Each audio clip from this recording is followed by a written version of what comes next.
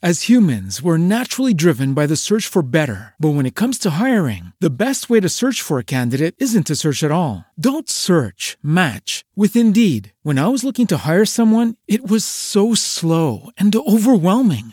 I wish I had used Indeed. If you need to hire, you need Indeed. Indeed is your matching and hiring platform with over 350 million global monthly visitors, according to Indeed data, and a matching engine that helps you find quality candidates fast. Ditch the busy work. Use Indeed for scheduling, screening, and messaging so you can connect with candidates faster. And Indeed doesn't just help you hire faster. 93% of employers agree Indeed delivers the highest quality matches compared to other job sites, according to a recent Indeed survey. And listeners of this show will get a $75 sponsored job credit to get your jobs more visibility at Indeed.com/podcast. That's Indeed.com/podcast. Terms and conditions apply. With Lucky Land Slots, you can get lucky just about anywhere. Dearly beloved, we are gathered here today to... Has anyone seen the bride and groom? Sorry, we're here. We were getting lucky in the limo and we lost track of time. No, Lucky Land Casino, with cash prizes that add up quicker than a guest registry. In that case, I pronounce you lucky. Play for free at LuckyLandSlots.com. Daily bonuses are waiting. No purchase necessary. Void where prohibited by law. 18+. Terms and conditions apply. See website for details. Two 14-year-old best friends are dropped off at school on a cold February day, but they decide not to go in. Skipping school was not new for either Angela Rader or Tammy Akers, and this day was likely supposed to be like many others in which they hung out and did anything other than wasting their day in school. But even after the final bell rang, there was no sign of the pair. They didn't return home that day, or the day after that. In fact, neither teenager has been seen since that day in 1977.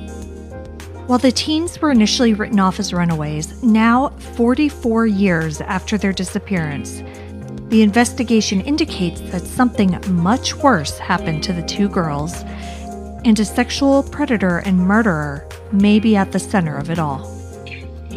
When a person goes missing, there's a special kind of pain in the not knowing. I want to tell the stories of those who never came home.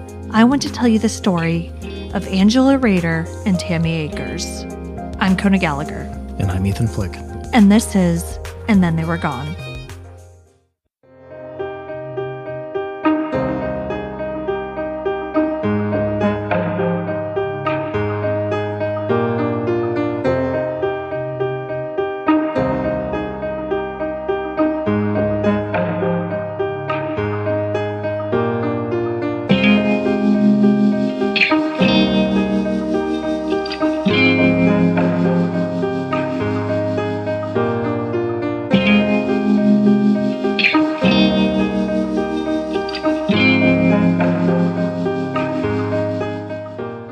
This week's case is the oldest one we've covered. Yeah, by far. Yeah, and the second in which two people disappeared together. Yeah, that's that took me by surprise when you said that. Yeah, it's crazy. And it's another semi-local story as it took place right here in Virginia.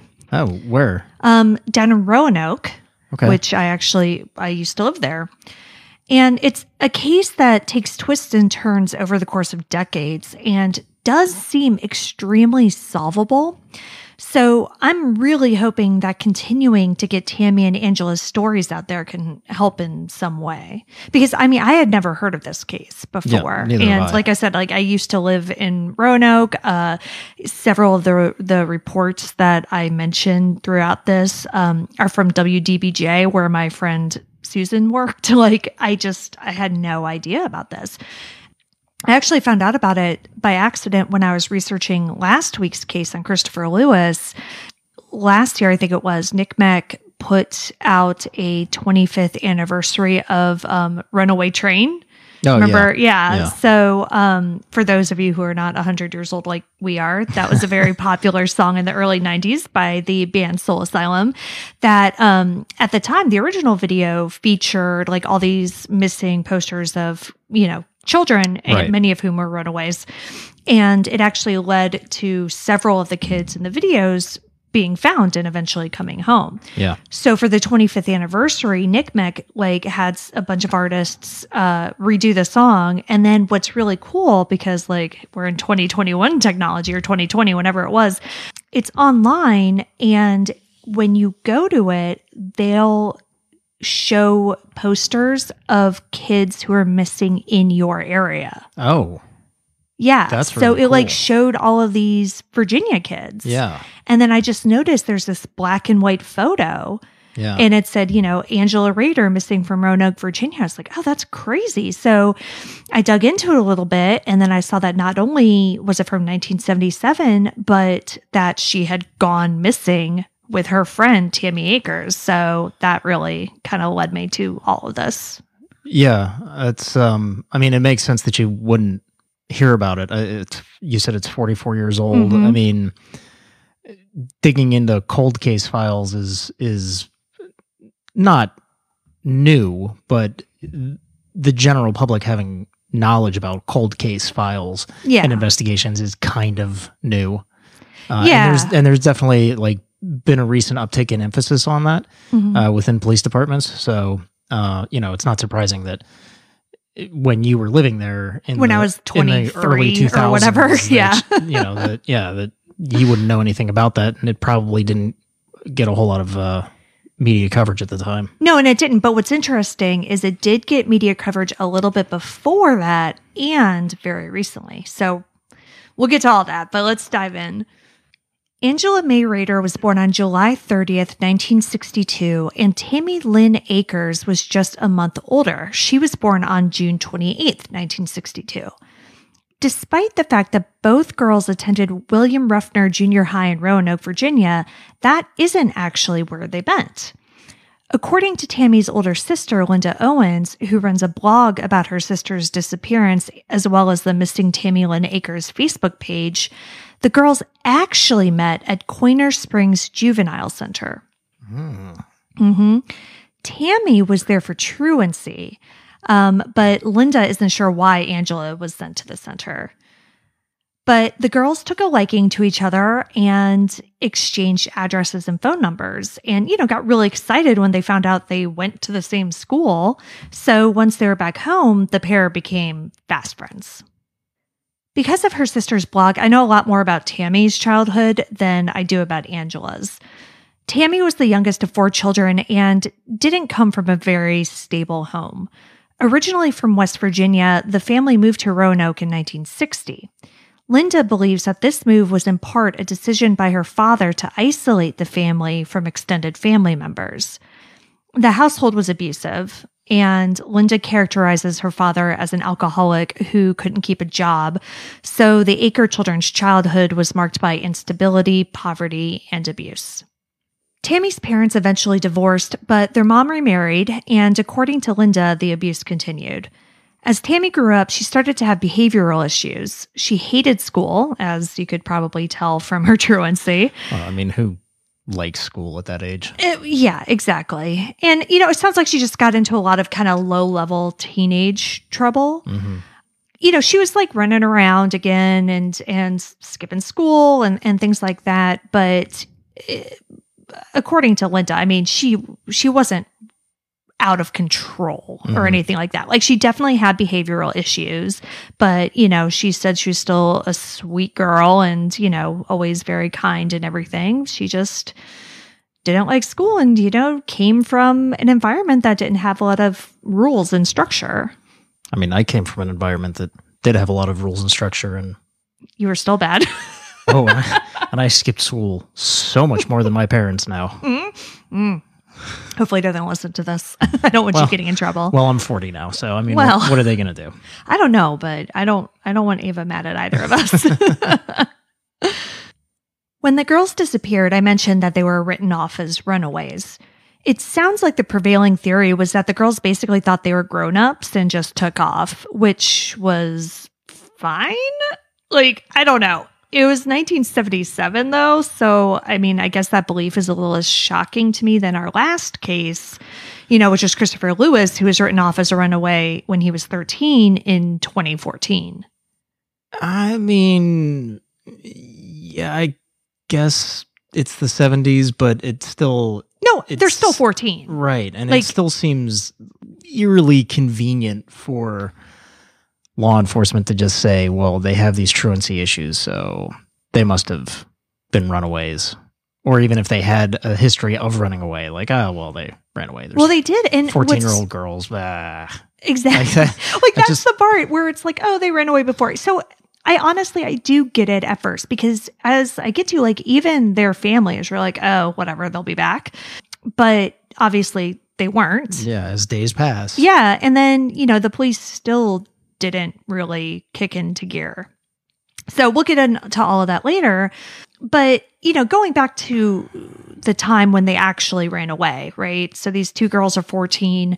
Linda, Tammy's sister, disagrees with, this characterization in general. Like, she doesn't say that Tammy thought she was a grown-up, She says in her blog, quote, "Tammy was not in a hurry to grow up. All she ever wanted was a normal, loving home. What she couldn't understand or accept was the fact that our family didn't do normal. It was dysfunctional, and acts of kindness or love were often seen as weaknesses." End quote. And Tammy was also afraid of the dark and actually slept in bed with Linda until Linda got married and left home, which was about a year prior to Tammy's disappearance. Now, there are a few more things that I want to bring up about the Akers family that I think are important in terms of the circumstances around the girl's disappearance. Tammy's parents were married when Tammy's father was 31 and her mother was just 14. Yeah. Now, Tammy's mother, Helen's parents had to sign off on this marriage, which they did. And West Virginia in the 60s, you said, right? Yeah, in the 50s. 50s. Yeah. That was pretty common. Yeah. And so they got married when she was 14. And then Helen had 4 children back to back to back to back, starting at the age of 16. So from 16 to 21, she just had 4 babies. Okay. Yeah. So there's that. And then, when I just mentioned that Linda, Tammy's older sister, left home and got married about a year before Tammy disappeared. Well, Linda wasn't that much older than Tammy. She got pregnant when she was 15 and got married and moved to Oklahoma with her husband. And so I'm only bringing this up just because I do think it helps explain the years leading up to the girl's disappearance and what was considered to be normal and what was considered to be okay and the type of life that they were living, because it really comes into what we're getting ready to talk about. You said that her parents got divorced, though, correct? Yes. And that happened a year previous to the disappearance. No. It happened before that. Yeah, a long time ago. Okay. Yeah. No, it was Linda who got married and moved away the year prior to the disappearance. Oh. Yeah, the divorce happened several years ago. So Tammy, who was the youngest, was raised more by their stepfather than their actual father. But their stepfather was also abusive. So, and I'm assuming that we're going to delve into the type of abuse that was happening at the house? Yeah, so there was a lot of abuse happening just in general. At the house, the way Linda describes it, it just took the form of mainly emotional abuse and kind of harsh punishments. From stepdad? From stepdad and mom, it sounds like. And then their father when he was in the house. Yeah, if they put their feet up on the coffee table, it was, they got the strap. It was stuff like that. Very harsh punishments for very minor infractions. Yeah, inappropriate punishments, yeah. Right. It doesn't sound like there was any sort of sexual abuse or anything like that going on. Okay, because that's where my mind went when you mentioned the age difference and the time or the age of mom when she got married was 14. Right. And then fast forward to the daughter is now 14. Yeah. Well, to me, where I think that is more relevant from the mom's perspective, when Tammy disappeared was she was thinking, okay, yeah, she ran away, whatever, she's 14. Because in her mind, like, that's an adult, that's basically. When she started her right? adulthood. So, yes. like, it's not the way we look at it as a 14-year-old being a child. Right. You yeah. know? No, that's just pedophiles have a tendency to stay in their same age group and gender. So that was where I was going, at least my initial thought. But if that was not the case, then... Yeah, it doesn't seem like it was. Okay. In 1970, when Tammy was about 8 years old, the Akers family moved to 404 Marshall Avenue in Roanoke. This home was right down the street from what they called the shop. The shop was a silk screening store that was owned by the Bramblett family. Earl Conrad Bramblett ran it with his father, who they called Old Man Bramblett. Tammy started hanging out at the shop, and Linda talks about this on her blog and says that she was super freaked out about it at first because her sister was 8 and like they were at the laundromat or something, and Linda just saw Tammy like talking to this old man in a store. To be fair, this sounds like the beginning of a Stephen King novel. It does. But, you know, so Linda went into the store and was like, Tammy, what are you doing? And Tammy swore that their mother said it was okay.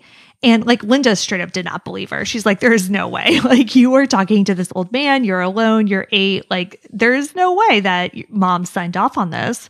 But eventually, Linda found out that Tammy was telling the truth.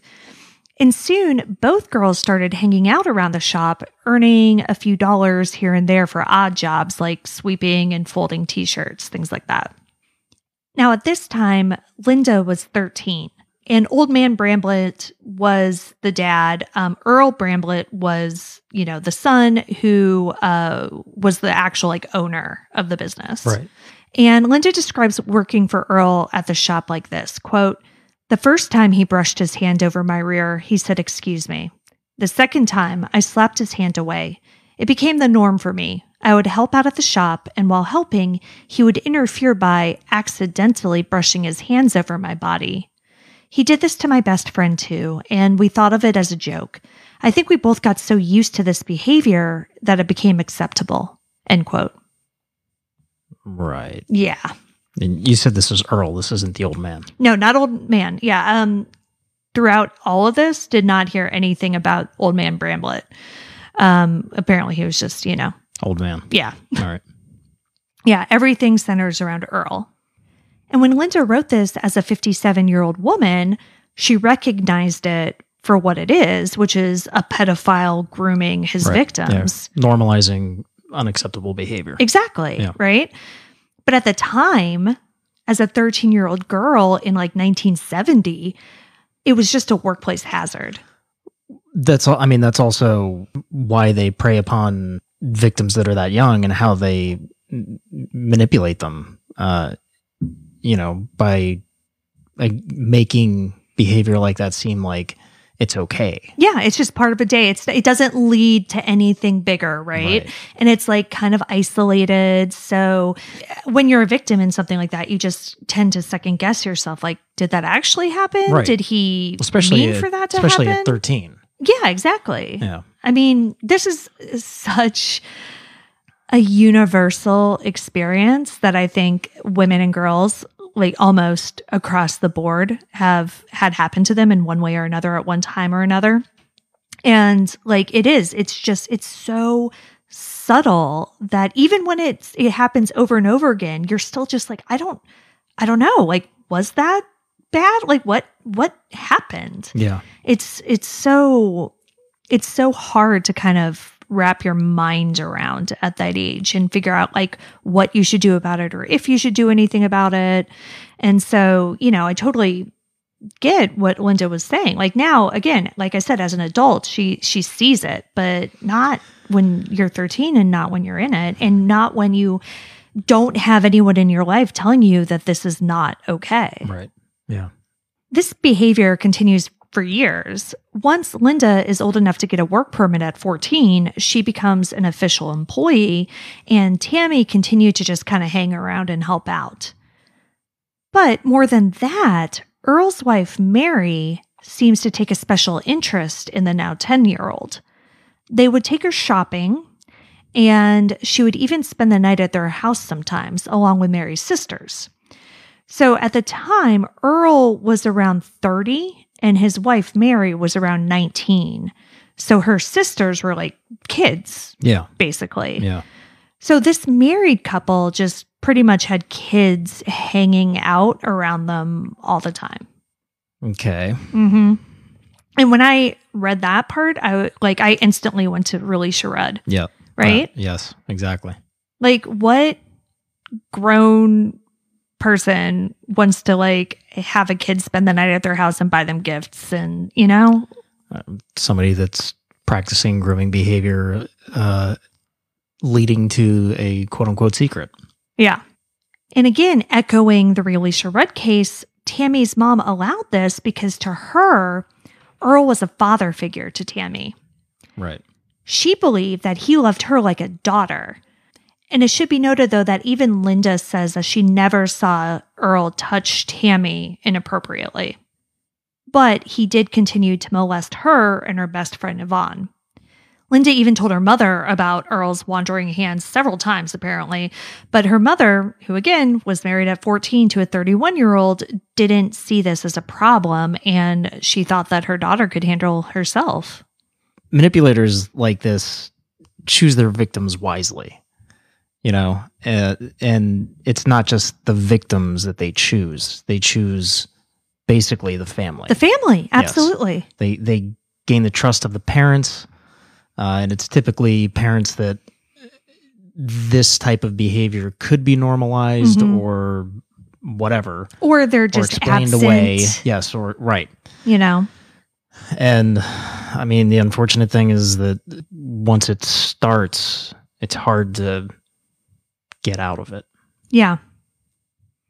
And it's true because, again, this all starts in 1970. And by 1972, they're all still involved in this. But at a Halloween party that year, Earl escalated. Linda doesn't get into details about what happened between her and Earl, but she does say on her blog, quote, "I would have been raped if I had been alone with him," end quote. After that, Linda stopped working there, and she also tried to get her little sister to stop hanging out with Earl, but Tammy refused. Years pass, and nothing really untoward seems to happen between Tammy and Earl. She still hangs out with him, she trusted him, and loved him like a father. Linda is still suspicious that something bad is happening there, but both Tammy and Earl deny it.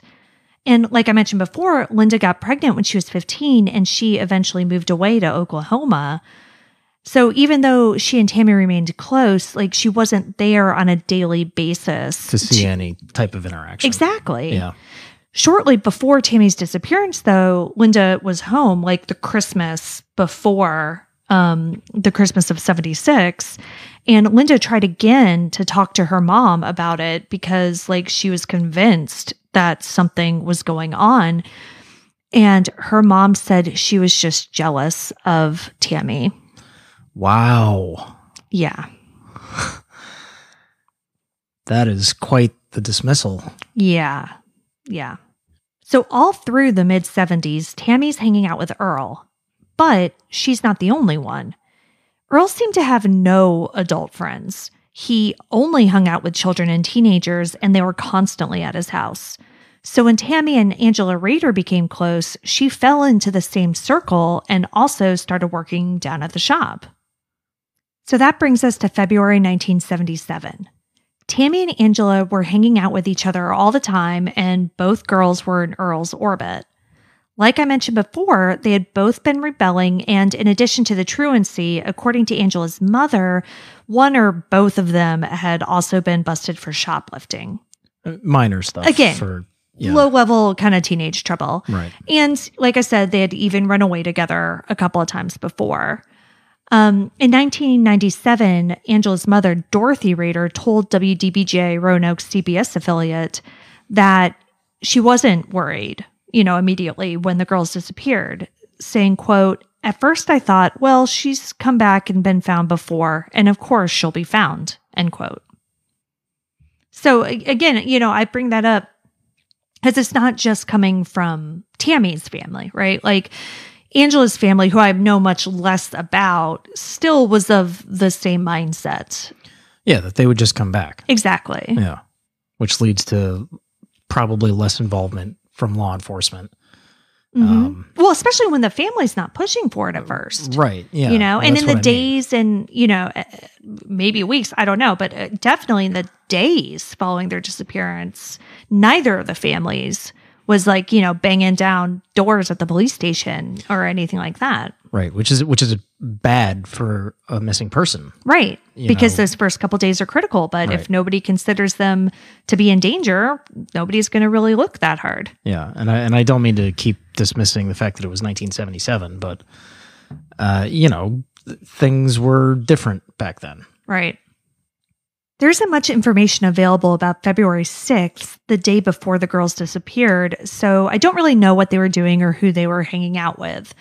But it sounds like the girls may have stayed the night at Angela's house that night, which was a Sunday, because the next morning, apparently Angela's sister drove them to school. At least that's like what's been reported a bunch, that Angela's sister drove both of the girls to school. This is the morning that they went missing. Yeah, February 7th. They didn't go to school. So we have Angela's sister as the last known person to see them. Right. Well, officially. All of this is kind of in question. In that same WDBJ interview, Angela's mother says that the two girls spoke on the phone the night before the disappearance. So maybe they weren't together that night, and Angela's sister only drove her in. So I don't know. And Angela's mother also says that there was a third girl who was with both of the girls on the night of the 6th, but this girl has never been identified. So, again, it's been 45 years. Yeah, sure. 44 years. And, these interviews are done at different times, and this information is compiled at different times. So I think some of the details get a little hazy. Right. But whether they arrived together or not, both girls did make it to William Ruffner Junior High School and were seen together by other students that morning. Now, initial reports said that Tammy and Angela were later seen hitchhiking, but Angela's family says that this is untrue. According to the Help Find Angela Rader Facebook page, they were seen getting into a blue car driven by a man. The Rader family believes that this man led to the girls' disappearance. Judy was boring. Hello. Then Judy discovered ChumbaCasino.com. It's my little escape. Now Judy's the life of the party. Oh, baby, mama's bringing home the bacon. Whoa, take it easy, Judy. The Chumba life is for everybody. So go to ChumbaCasino.com and play over 100 casino-style games. Join today and play for free for your chance to redeem some serious prizes. ChumbaCasino.com. No purchase necessary. Void where prohibited by law. 18+ terms and conditions apply. See website for details. Lucky Land Casino, asking people, what's the weirdest place you've gotten lucky? Lucky? In line at the deli, I guess? Aha, in my dentist's office. More than once, actually. Do I have to say? Yes, you do. In the car before my kids' PTA meeting. Really? Yes. Excuse me, what's the weirdest place you've gotten lucky? I never win and tell. Well, there you have it. You can get lucky anywhere, playing at LuckyLandSlots.com. Play for free right now. Are you feeling lucky? No purchase necessary. Void where prohibited by law. 18+. Terms and conditions apply. See website for details. The housing market may be crazy, but you still need a place to live. Hey, it's me, Kona Gallagher, host of the very podcast you're listening to right now. True crime may be one of my passions, but my other one is real estate. For those of you who don't know, I'm a realtor with Compass, based in Northern Virginia. My specialty is Loudoun County, but I work all over the region helping my clients achieve their real estate goals. There are so many opportunities in the market right now, but I've found that a lot of people are afraid to jump in. But you've got me, and I'm here to answer all of your questions and guide you through the process of buying or selling your home. And if you want a little behind the scenes info on the podcast, I'll throw that in as well. Interested in making your next move? Call or text me at 571-577-6383. That's 571-577-6383. I'm licensed in Virginia and look forward to helping you on your journey home. But backing up, no one at first thinks anyone led to the girls' disappearance other than the teens themselves. Right, yeah, because everybody's assuming they just ran away. Yeah. And that's probably why there isn't a whole lot of information about the early days of the investigation, because there really wasn't one. And even when the girls didn't return in a few days or even a week or a month, while the family started to think something was wrong, the police still didn't seem too concerned. Tammy's mother, Helen Akers, called authorities every week for months in 1977, but received little information in return. However, her efforts did catch the eye of a local reporter who wrote an article in October of 1977, which was seemingly the first media coverage of the disappearance. And that was like 8 months later.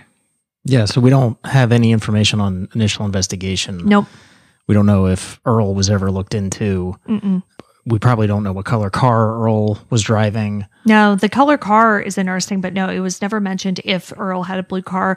And nobody was thinking of Earl at first. Like, nobody had any suspicions about him at all. And it wouldn't be until 3 years later, in 1980, that the families would receive a word about a person of interest in Tammy and Angela's disappearance.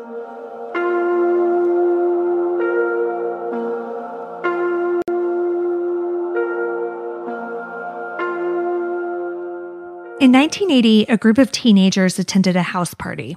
At one point, the host of the party reportedly, quote, went crazy. He started crying and said that he wished he hadn't hurt Tammy because he loved her. He then pulled out a gun and started shooting at his wall. The host of the party? Okay. Earl? Earl. Yeah. Yeah. So the kids at the party were understandably freaked out by this entire scene, so they ended up reporting it to police.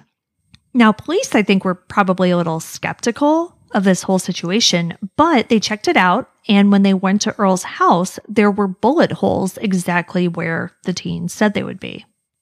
Bramblett denied having anything to do with either Tammy or Angela's disappearance, and police had no actual evidence. So while Earl became a person of interest in the case at this point, nothing beyond that really happened. But this is when the families were first made aware of Bramblett's possible involvement. Gotcha. 3 years later. Mm-hmm. And the Rader family didn't even really know Earl Bramblett. They knew that Angela worked down there, but he just wasn't a part of their life in the way that he was a part of the Akers' life. So he was very far off of their radar. Yeah, right. He was just their employer. Yeah, I'm sure that never crossed their mind. The Akers family, on the other hand, had a long history with the shop owner. And at least for Linda's part, though Earl hadn't been on her radar in terms of her sister's disappearance, she quickly became convinced after speaking with police and hearing about that party. And in fact, though no arrest would come for Earl Bramblett at that time, he wouldn't stay off police's radar for long. In 1984, he was arrested for molesting a 10-year-old girl, but the charges were eventually dropped. All right. So there we go. Yeah, exactly. I think it was just a matter of time. Then in 1993, after she gave an interview to a reporter that mentioned Earl's molestation of her when she was a child, Linda Owens ended up talking to police more officially about Earl Bramblett. She recorded a statement to police detailing the abuse in July of 1993 and even visited with the district attorney. She was hoping to help a few of Earl's other victims come forward. Exactly. Yeah, because I think at this point the statute of limitations is out. Yeah, she said in her blog that it wasn't, but yeah, I can't imagine that it wasn't. Back then, yeah. Yeah. There's still problems with statutes of limitations yeah. on this now, so. Yeah, so I don't know about that, but basically she met with the district attorney, she did this recorded statement to police, but she said that the meeting with the DA went terribly. He was super embarrassed by everything she was saying, and then she got embarrassed, and then she kind of just left and never followed up, and nothing happened. Mm-hmm. And at the time, Linda had a 13-year-old daughter, and she was just I don't want Earl to have a reason to come after me and come after my daughter, So she just wanted to get away. Yeah, that's fair. I mean, it's unfortunate, and I can definitely understand the thought process behind that. But, it's unfortunate that it couldn't have been handled better, and that maybe this could have gotten the ball rolling on having more victims come forward. Yeah, because from what it sounds like, there definitely were a lot more victims. But Bramblett's luck would soon be running out.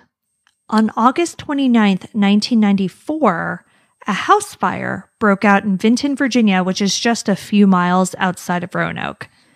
Inside, firefighters found a gruesome scene. 37-year-old Teresa Hodges' body was on a couch, still burning. She had also been strangled. Upstairs, they found 41-year-old William Hodges. He had been shot in the left temple, but not burned. A .22 with the barrel removed was next to him. Also upstairs were the bodies of the Hodges daughters, 11-year-old Winter and 3-year-old Anna. They both had been shot. Initially, authorities believed that Hodges had murdered his family before shooting himself. Then removed the barrel? Yeah, so I want to talk to you about that in just a second. But it makes sense initially because one, I mean, murder victims, it's usually somebody close to you. Sure. And he was also about to start a 6-month sentence for embezzlement. So a lot of times when you have a family annihilation case, there is some outside stressor, this inciting factor that kind of leads to it. So police looked at this and they thought, okay, he's about to go to prison for embezzlement. He murdered his family and shot himself. And then removed the barrel. Okay, well, yes, so that's the thing. So further investigation revealed that the barrel of the gun had been removed after he was killed, and then they also somehow determined that he had been murdered first. And okay, so I don't know about the the I do want to talk about this barrel of the gun. I don't understand that. How do you even remove the barrel of a gun? Well, it depends on the type of the gun. It's a .22 pistol. I mean, is it a revolver? Is it a semi-automatic? I'm assuming it's a semi-automatic. I don't know. It's 1994-3. I mean, those guns. 1994. Those guns did exist. They have semi-automatics have been around since World War I. So, I mean, yeah, you can remove a barrel. What I'm confused about is why it took further investigation to discover that the barrel had been removed post-mortem? No, I think they always knew that the barrel was removed, but they still thought that he had killed everybody. And then while the bullet was bouncing around in his skull, he was like, I think I'll just take my gun apart. I don't know. Listen, I don't know. Barrels don't just magically fall out of guns. You have to take the gun apart to get the barrel out. So I don't understand how you would need further investigation to discover that the barrel had been removed from the gun. Yeah, I don't know. Well, luckily, I mean, like I said, it doesn't sound like it took them long to figure it out. Okay. I mean, I would think glancing around at the scene, you might notice that the gun's not in one piece. I'm not a detective, though. What do I know? Listen, neither am I. So in addition to the barrel of the gun, and somehow, I don't know how you would determine that he died first when everybody was murdered, kind of around the same time. Right. But in any case, they also found that the phone lines had been disconnected and that the fire was an arson. So they found a flammable liquid had been dumped all over the house. Once they determined this, police started to widen the investigation into the Hodge family's death. So they decided to interview the family's close friend and boarder, Earl Bramblett. Mm-hmm. And that is where we're leaving off this week. Dun, dun, dun. I know. Cliffhanger. Yeah. So we still have a lot to talk about. We're going to obviously talk about, the police's interview of Earl Bramblett when it comes to the Hodge family murders and how that really makes police and everyone really take a harder look at Earl. So, all right. But before we end for the week, I just wanted to, chat with you and kind of get your impressions of where we are right now. So we have Earl Bramblett, who the girls hung around, who claims to have loved Tammy like a daughter. Her sister Linda did suspect that something more was going on there, but admits that she never saw anything happen.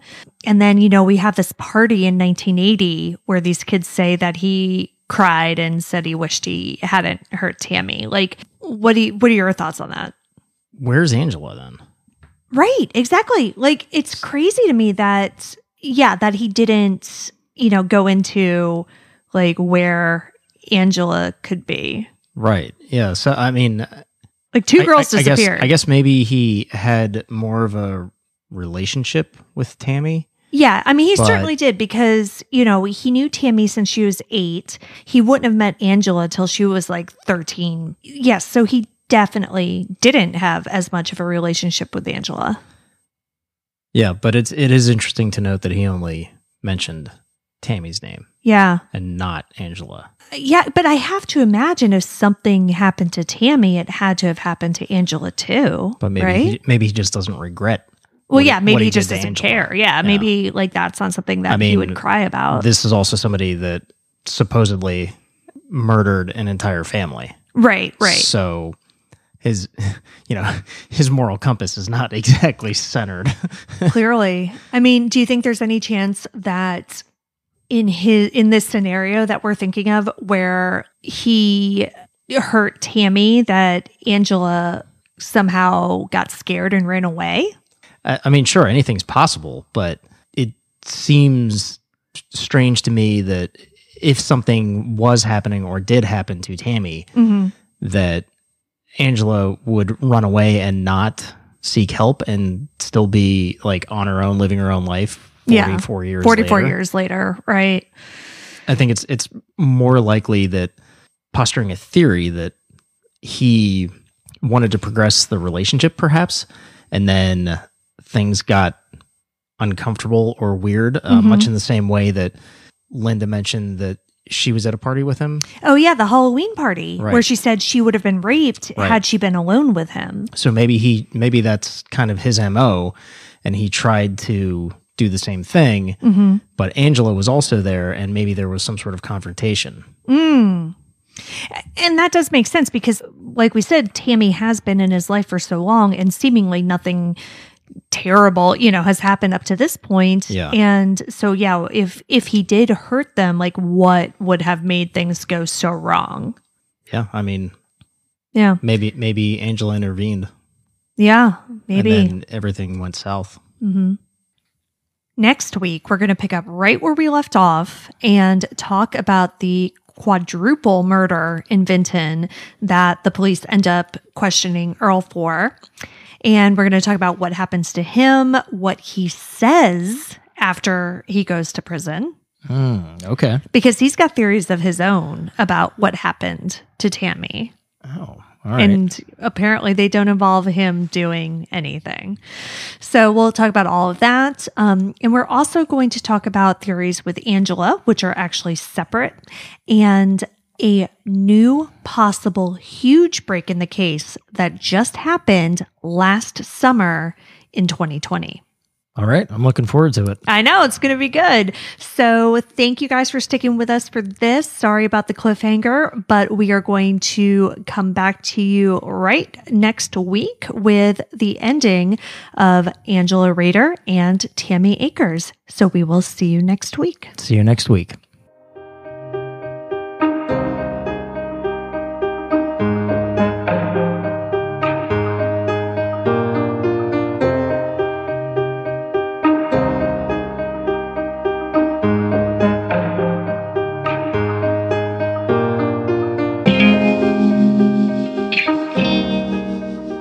You can see all of the sources for this episode, along with photos and videos, at our website, andthentheyweregone.com.